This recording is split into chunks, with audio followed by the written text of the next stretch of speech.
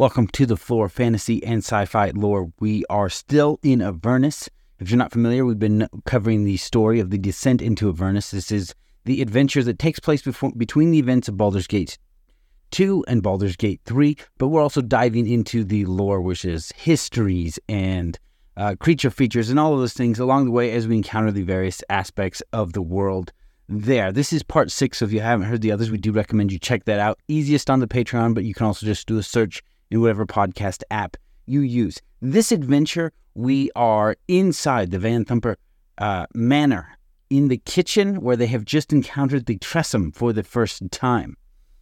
So that is where the adventure begins. If that is what you were looking for, this is the episode for you. Roll the intro.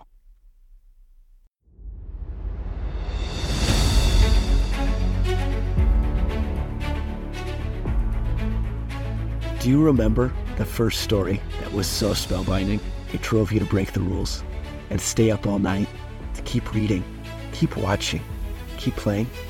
So good, you forgot your life and lived there? So good, the moment it ended, you asked yourself, what next? Welcome to the FLORE. Our goal is to take you back, take you deeper, to explore and understand more and relive that childlike wonder.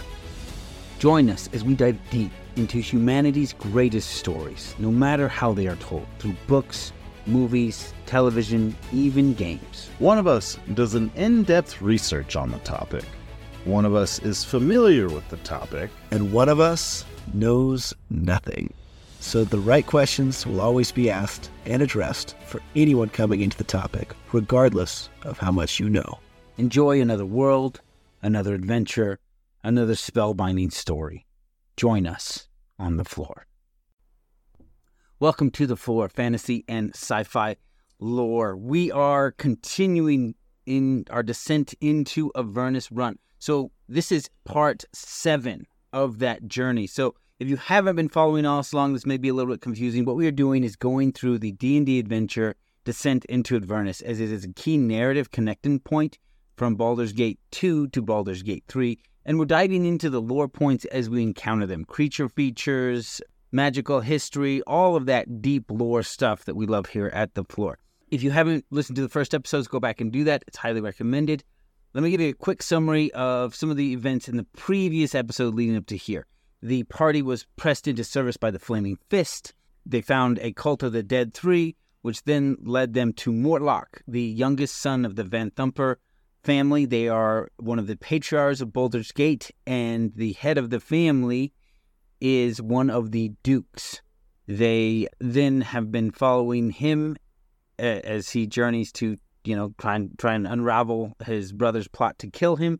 You have journeyed to the Van Thumper family villa in the upper city, and you have broken into the house. You were attacked by imps. Oh, and you were joined by Rhea Mantlemorn, the Hellrider Paladin. That's right. So she is looking for the Duke, believing she knows something about the disappearance of Thavius Krieg, who is the overseer of Elturel, the city that disappeared. Rhea Mantlemorn, real quick, is she the prayer? She is the one who prays, yes. She is the Rhea Mantlemorn, the one who prays. Returning to a brief low point here, the city of Elturel was being attacked by vampires and undead, and just wiping everybody out. At the time, he was called the High Rider. He was the mayor or governor of the city of Elturel, was a vampire lord. And every night, the citizens of Elturel would pray that the dawn would come sooner, so that all of these undead could stop attacking and slaying and feeding on them. And then one day, there was a second son. We talked about this one. Yes. Then one day, the dawn did come sooner, so soon that it destroyed all of the vampires, and then their minions were either left to wander mindless or died as well. And so now tourists will come from far and wide as a pilgrimage to Elturel to pray that they will get... Yeah, you've done your research, yeah. I listen to my experts sometimes. So the next event that hit Elturel, that is the moment when Thavius Krieg takes over, right? The High Rider ended up being a vampire lord, and so the whole government shifts to this theocracy led by a high priest who they call the High Overseer, which is Stavius Krieg. That's who you're looking for. The guy whose prayer brought about the second son. Okay. Now, the outskirts of El Terrell were being attacked by by devils, who were kidnapping people either as breeding stock for tieflings or to enslave to fight in the blood war. You said tieflings? I've heard it pronounced. Tieflings. Okay, tieflings. Is both correct, or should we shame you? Nope, tieflings. I say it wrong sometimes. Shame Joe later. Got it. So here's the thing. If you don't encounter somebody saying certain words that don't match up with standard pronunciation, you read them a certain way, and then you learn to read them that way for a long time. I sure know. When Eli was first doing, I want to say it was like original Baldur's Gate or Baldur's Gate 2, you kept correcting him. So he was like 80 hours in research mode. He hadn't listened to one person say a word because he was so deep on the internet. There's like 6 different things. You were like, no, you're dumb. Yeah. As these devils are attacking the little villages on the outskirts of El Terrell, once again, the people turn to prayer, particularly as a theocracy society, right? Like prayer is big in El Terrell at this time. And the person who leads El Terrell in the prayer that is finally answered is the young Rhea Mantlemorn. And an angel descends from Mount Celestia named Zariel, who will lead the riders of El Terrell into the 9 hells to recover their people. So that is where Rhea Mantlemorn comes from. Yep. It was her who offered the prayer. She rode out with the hell riders. She's one of the few who escaped to the 9 hells. She didn't come back. And Zariel did not escape. Yeah. Some might argue she was promoted. Well, that's a spoiler. We're not there yet. I didn't finish what I was saying. She could have just been at peace, sleeping. All right. She got killed. So you're at the villa. You have entered the house. You've been attacked by imps. You're kind of going through a lot of empty rooms at this point. Aaron lost his skeletons. They were fighting off guards outside. And then we ran into the cook and his flying cat. Yes. So you encounter the cook and a Tressim at her feet. And the Tressim's name is Slobberchops. Good. So Baldur's Gate theme is a really wonky character with a sidekick animal. So I remember you guys told me about a crazy barbarian with a rat or something, or a hamster. Oh. In Baldur's Gate 1. Yes, Baldur's Gate 1 and 2, Minsk. Yep. Minsk and Boo. And apparently Boo's from outer space or something, possibly. Yep. She's a giant space hamster who's been reduced. Dang, nice. It's a genuine race, the space hamsters. But he's been shrunk to like the size of like a normal hamster. Can you undo? Well, we're not talking about that one right now. So we got No, we're not. We've got the cook and his Tarrasque. The Tressim is at the cook's feet trying to like catch any food that the cook might drop, and the cook keeps trying to like kick it away. I'm going to go try to befriend it. Okay. The cook or the food falling or the Tressim? The Tressim. All right. So you're going to try and befriend it. What are you going to do? Feed it? Try to offer my hand, pet it, and then move on to feeding. We should say which one of us is which, because I feel like there's disadvantage for hypothetically an on-fire barbarian sticking its hand out, and the cat is just like, do not touch me. You are on fire. Least terrifying one. That makes sense. All right. Well, the cat is like, I'm hungry. I feed it. So you have fed it, and as long as you keep feeding it, it will follow you around. And the Tressim tells you how much she hates the Van Thumpers, that they starve her all the time to make sure she looks pretty. So she is more than happy to follow you around and sniff out poisons and see imps. Awesome. I will keep feeding that cat. Tressim. Okay, so also in the kitchen is a dumbwaiter that goes up to one of the rooms upstairs. And then the pantry has a bunch of food and stock and supplies. We put it all on the floor for the Tressim. Just start dumping Wait, stuff before out. we do that, I want to befriend the cook. Give me a roll. 7. No. Cook wants you out of her kitchen. Okay, we take all the food and run. We have rations. It's fine. Dang, D. All right. Keep exploring with our newfound pet. Okay, so in the dining room, there's an iron wrought chandelier that hangs above a black oak dining table. surrounded by 8 high-backed chairs carved to look like devils. Ooh. The fireplace dominates one wall, flanked by red curtain windows, and a handsome glass door wine cabinet stands against one wall. As you step into this room, Slobberchops hisses to indicate there are imps, and you can see her staring at the chandelier, which prevents the imps from getting their surprise attack on you, but they still attack. Nah, man, why does everything want to start with a fight? How many? Just 3, so I imagine that the 6 of you can take them pretty easily. I swing wildly at the invisibleness of air. Once they take an action against somebody else, they are no longer invisible. Ooh, awesome sauce. It's not improved invisibility. Yeah, the real edge the imps have is being invisible. They're constantly dropping surprise attacks, so they get a whole round of combat on you before you can even get your initiative rolled. Yeah. I, as Karlak the Barbarian, hurl myself by jumping at one of them. Did you say hurl myself? By jumping at one of them, yeah. I don't understand. It's something we've said in one of our past episodes. It doesn't make I sense. jump at one of the imps. It just doesn't sound as cool. So you kill the imps. Oh, wow. Easy. Now, if you search the wine case, there's several bottles of fire wine. What's fire wine? Well, 15 bottles of fire wine, just a wine. Is it flammable? Right? Nothing special, too much. Okay, well, we want that then. We can dump it on our barbarian later. So there is a 16th bottle, however, that is identical to the others. Since you have Slobberchops, you don't need a perception roll.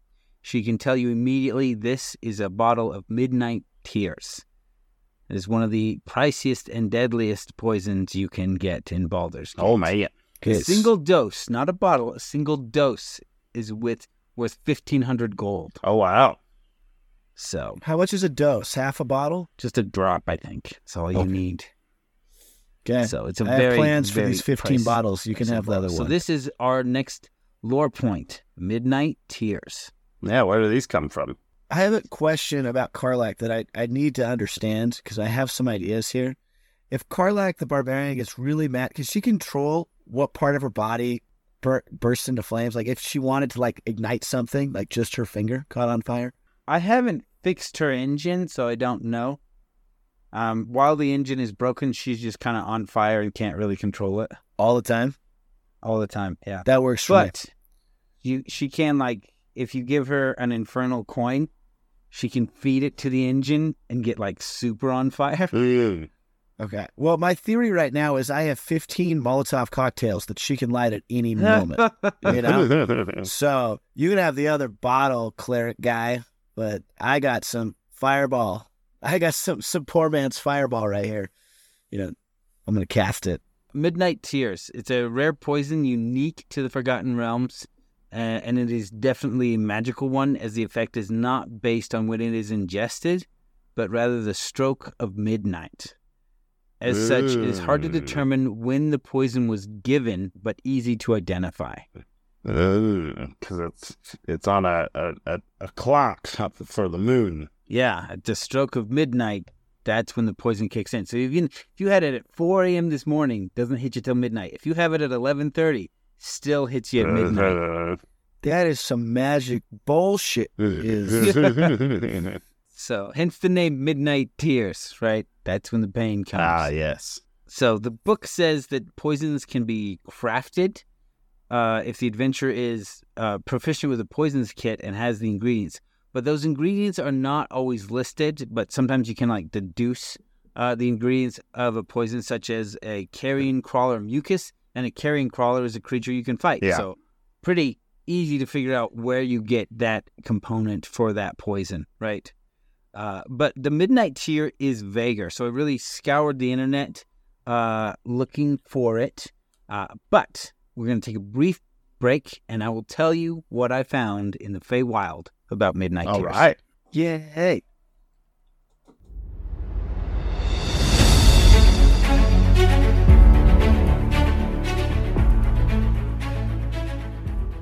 Okay, so we have been mentioning at the end of our episodes recently about the treasure room, how, as Aaron likes to describe it, in the FLORE we go deep into things, but in the treasure room we kind of go wide.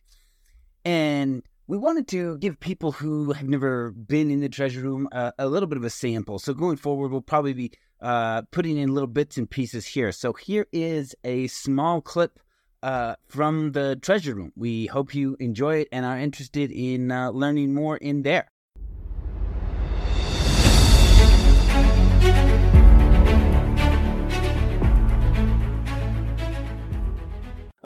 I really want an owlbear if I'm a necromancer. Why? Because owls, they don't poop things out. They just eat things whole, digest it, and it gets turned into these pellets, and then they vomit up the pellets that have all the bones that are already cleaned. Oh, interesting. And so owlbears, will just constantly be producing bones for you that are cleaned and packaged. Such an efficient business model. Summon those. You wouldn't even need to be a them. necromancer. You just be like, bring your bodies to me. We'll clean them for a fee.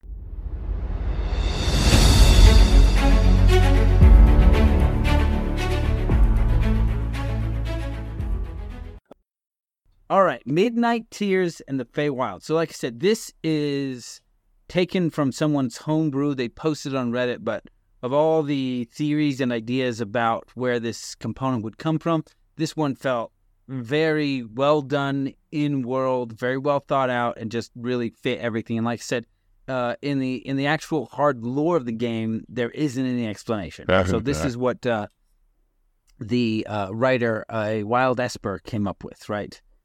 The Feywild exists in a perpetual state of dusk.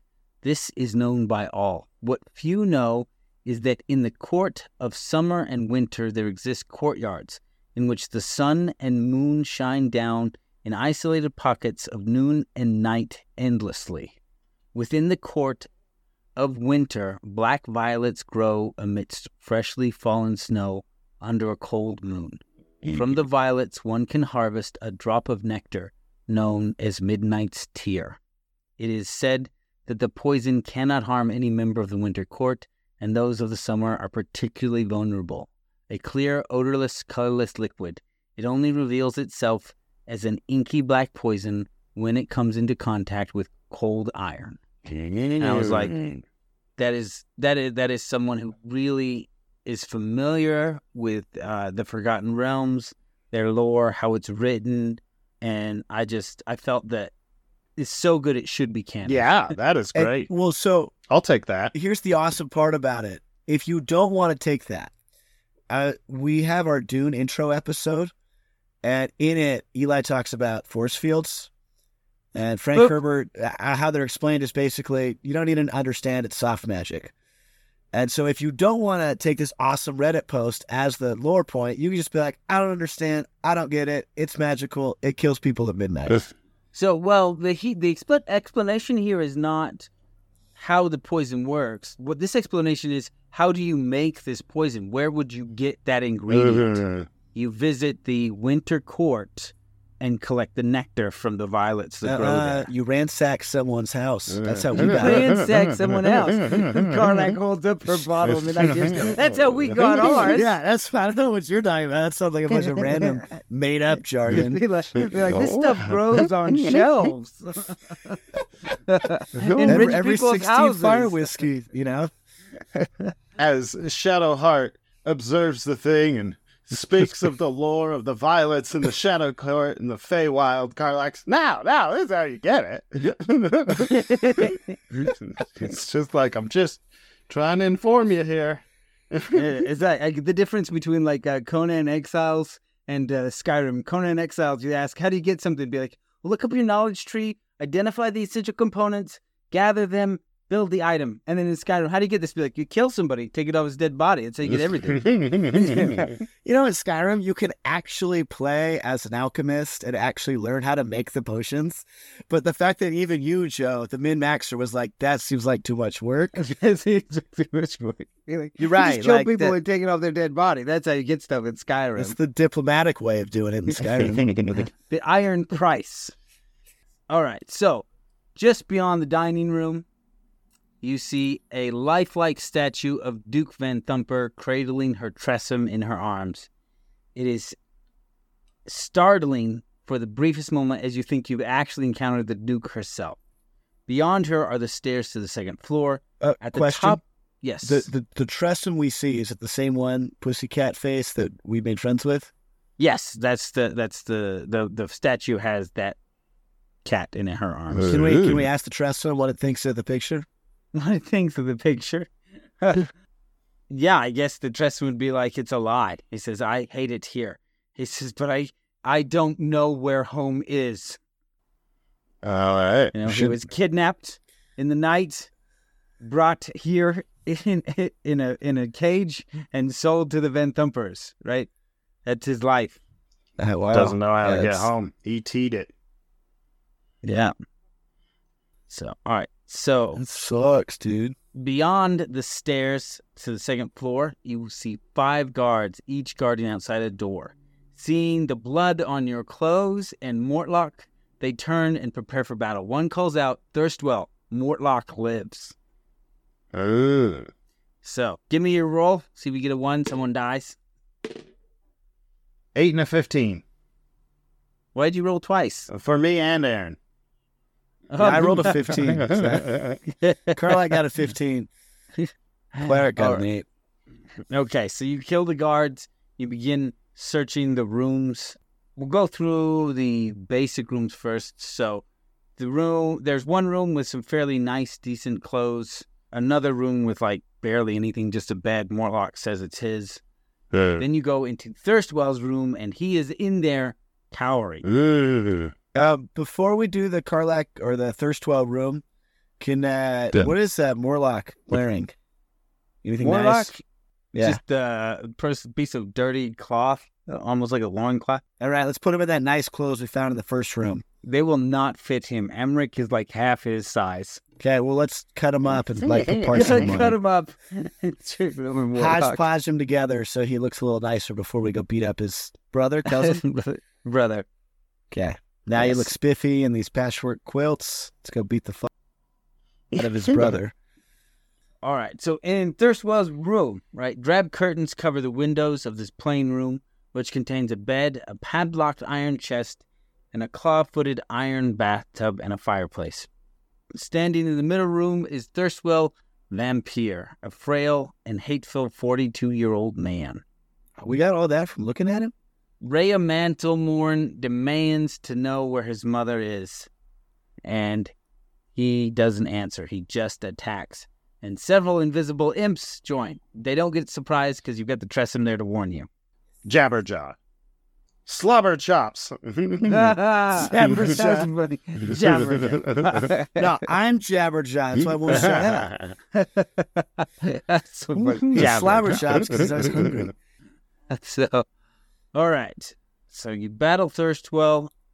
I don't want to kill him. All right. If you don't kill him and take him prisoner, he is more than happy to trade his knowledge for his freedom. Sweet, we're fine with that. Okay.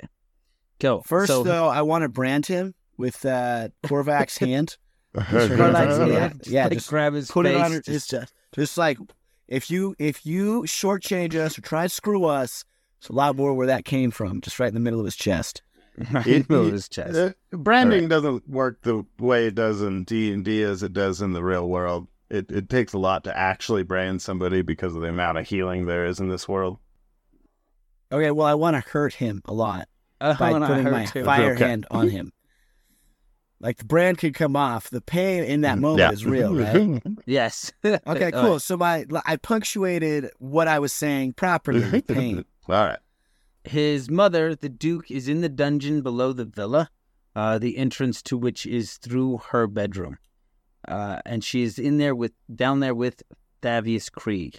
She and the former overseer of El Terrell are plotting to seize control of Baldur's Gate.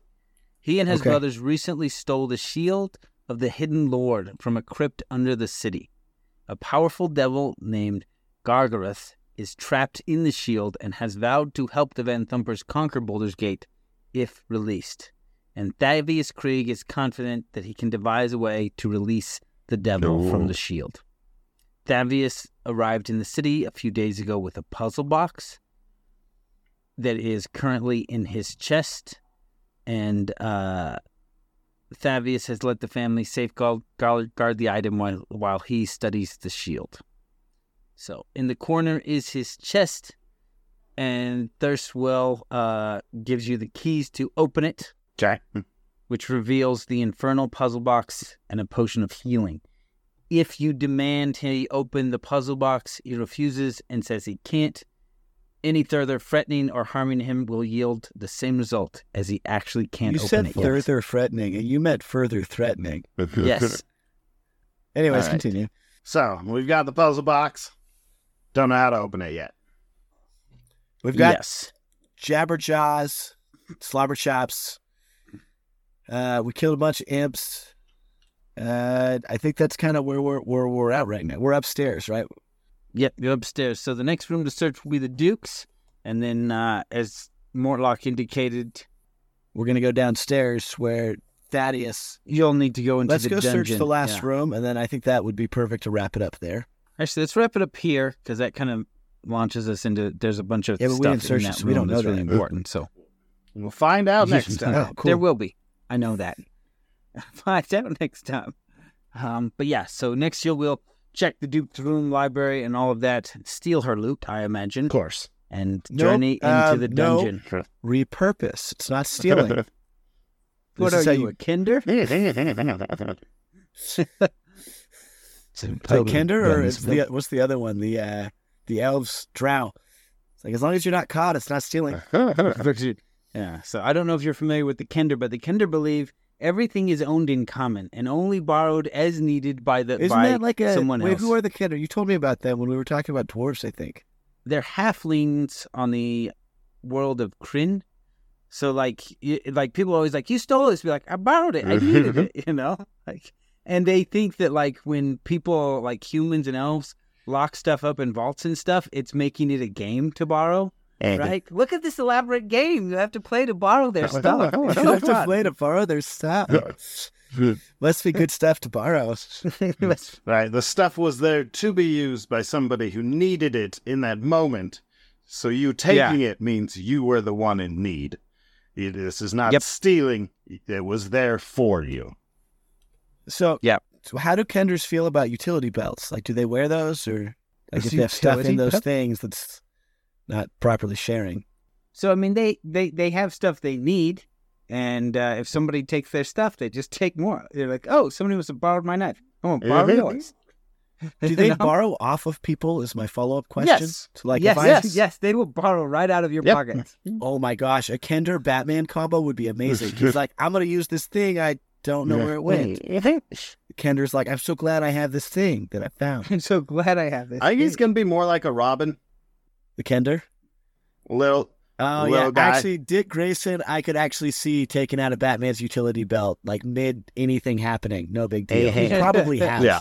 Damian Wayne for sure, but vindictively. It's like, I have rights to this. Anyways. I would use this better than you anyway. That is Damian. See, you listen. All right, treasure room question. What D&D animals, because I don't know this very well, so this would be good for us, less than super knowledgeable D&D players. What D&D animal that closely resembles an actual like human pet in real life would you want as a pet in your daily life? Ooh, yeah. So this will be up to you guys mostly, because I really only know about the Tressum and Hellhounds, which I don't really think that is close, just based off their lineage. All right. We will talk about that in the treasure room. We hope you've enjoyed this episode. We have mentioned in the past that if you go to the Patreon page, we have collections of all the different worlds and pieces of lore we have covered. For example, if you want everything we have ever done about Baldur's Gate, from the invention of D&D to Baldur's Gate 1, Baldur's Gate 2, Dark Alliance, all of that, you can find individual collections for all of those, or just one big collection containing all of Baldur's Gate or all of D&D. So everything we have covered, Eberron, Marvel, DC, Aliens, Xenoverse, Cyberpunk, Dune, and more. We have collections for each of those worlds. And I do want to mention that on the Patreon, the only thing behind the subscription is the Treasure Room content. Anything that has been released in the podcast for free is still free there. It is just a better organization of the information that the podcast app doesn't let us do. They are just a big list, and you just got to type in your search words. On the Patreon, there are tags for everything. You got fantasy, D&D, creature features, Baldur's Gate 1, Baldur's Gate 2, Dark Alliance, all of that. Just an individual tag for those episodes. And as I said, we do have collections just to make this as easy as possible to find what you're looking for. We have learned in the past that a lot of people who listen to The Floor, they're interested in one or two of the worlds, and they may check out one or two of the episodes when we switch worlds, but they're really just mostly interested in that. So we just want to consolidate everything you're looking for to make it just as easy as possible to access. So check that out just to make your life easier. And we are working at making sure you can download any of the free episodes there. So even if you're going to lose Wi-Fi or connection, you can get the episodes you want before that happens, or just not burn your data while you're traveling to and from work or whatever else is you do while you listen. And thank you. I hope you continue to enjoy the show.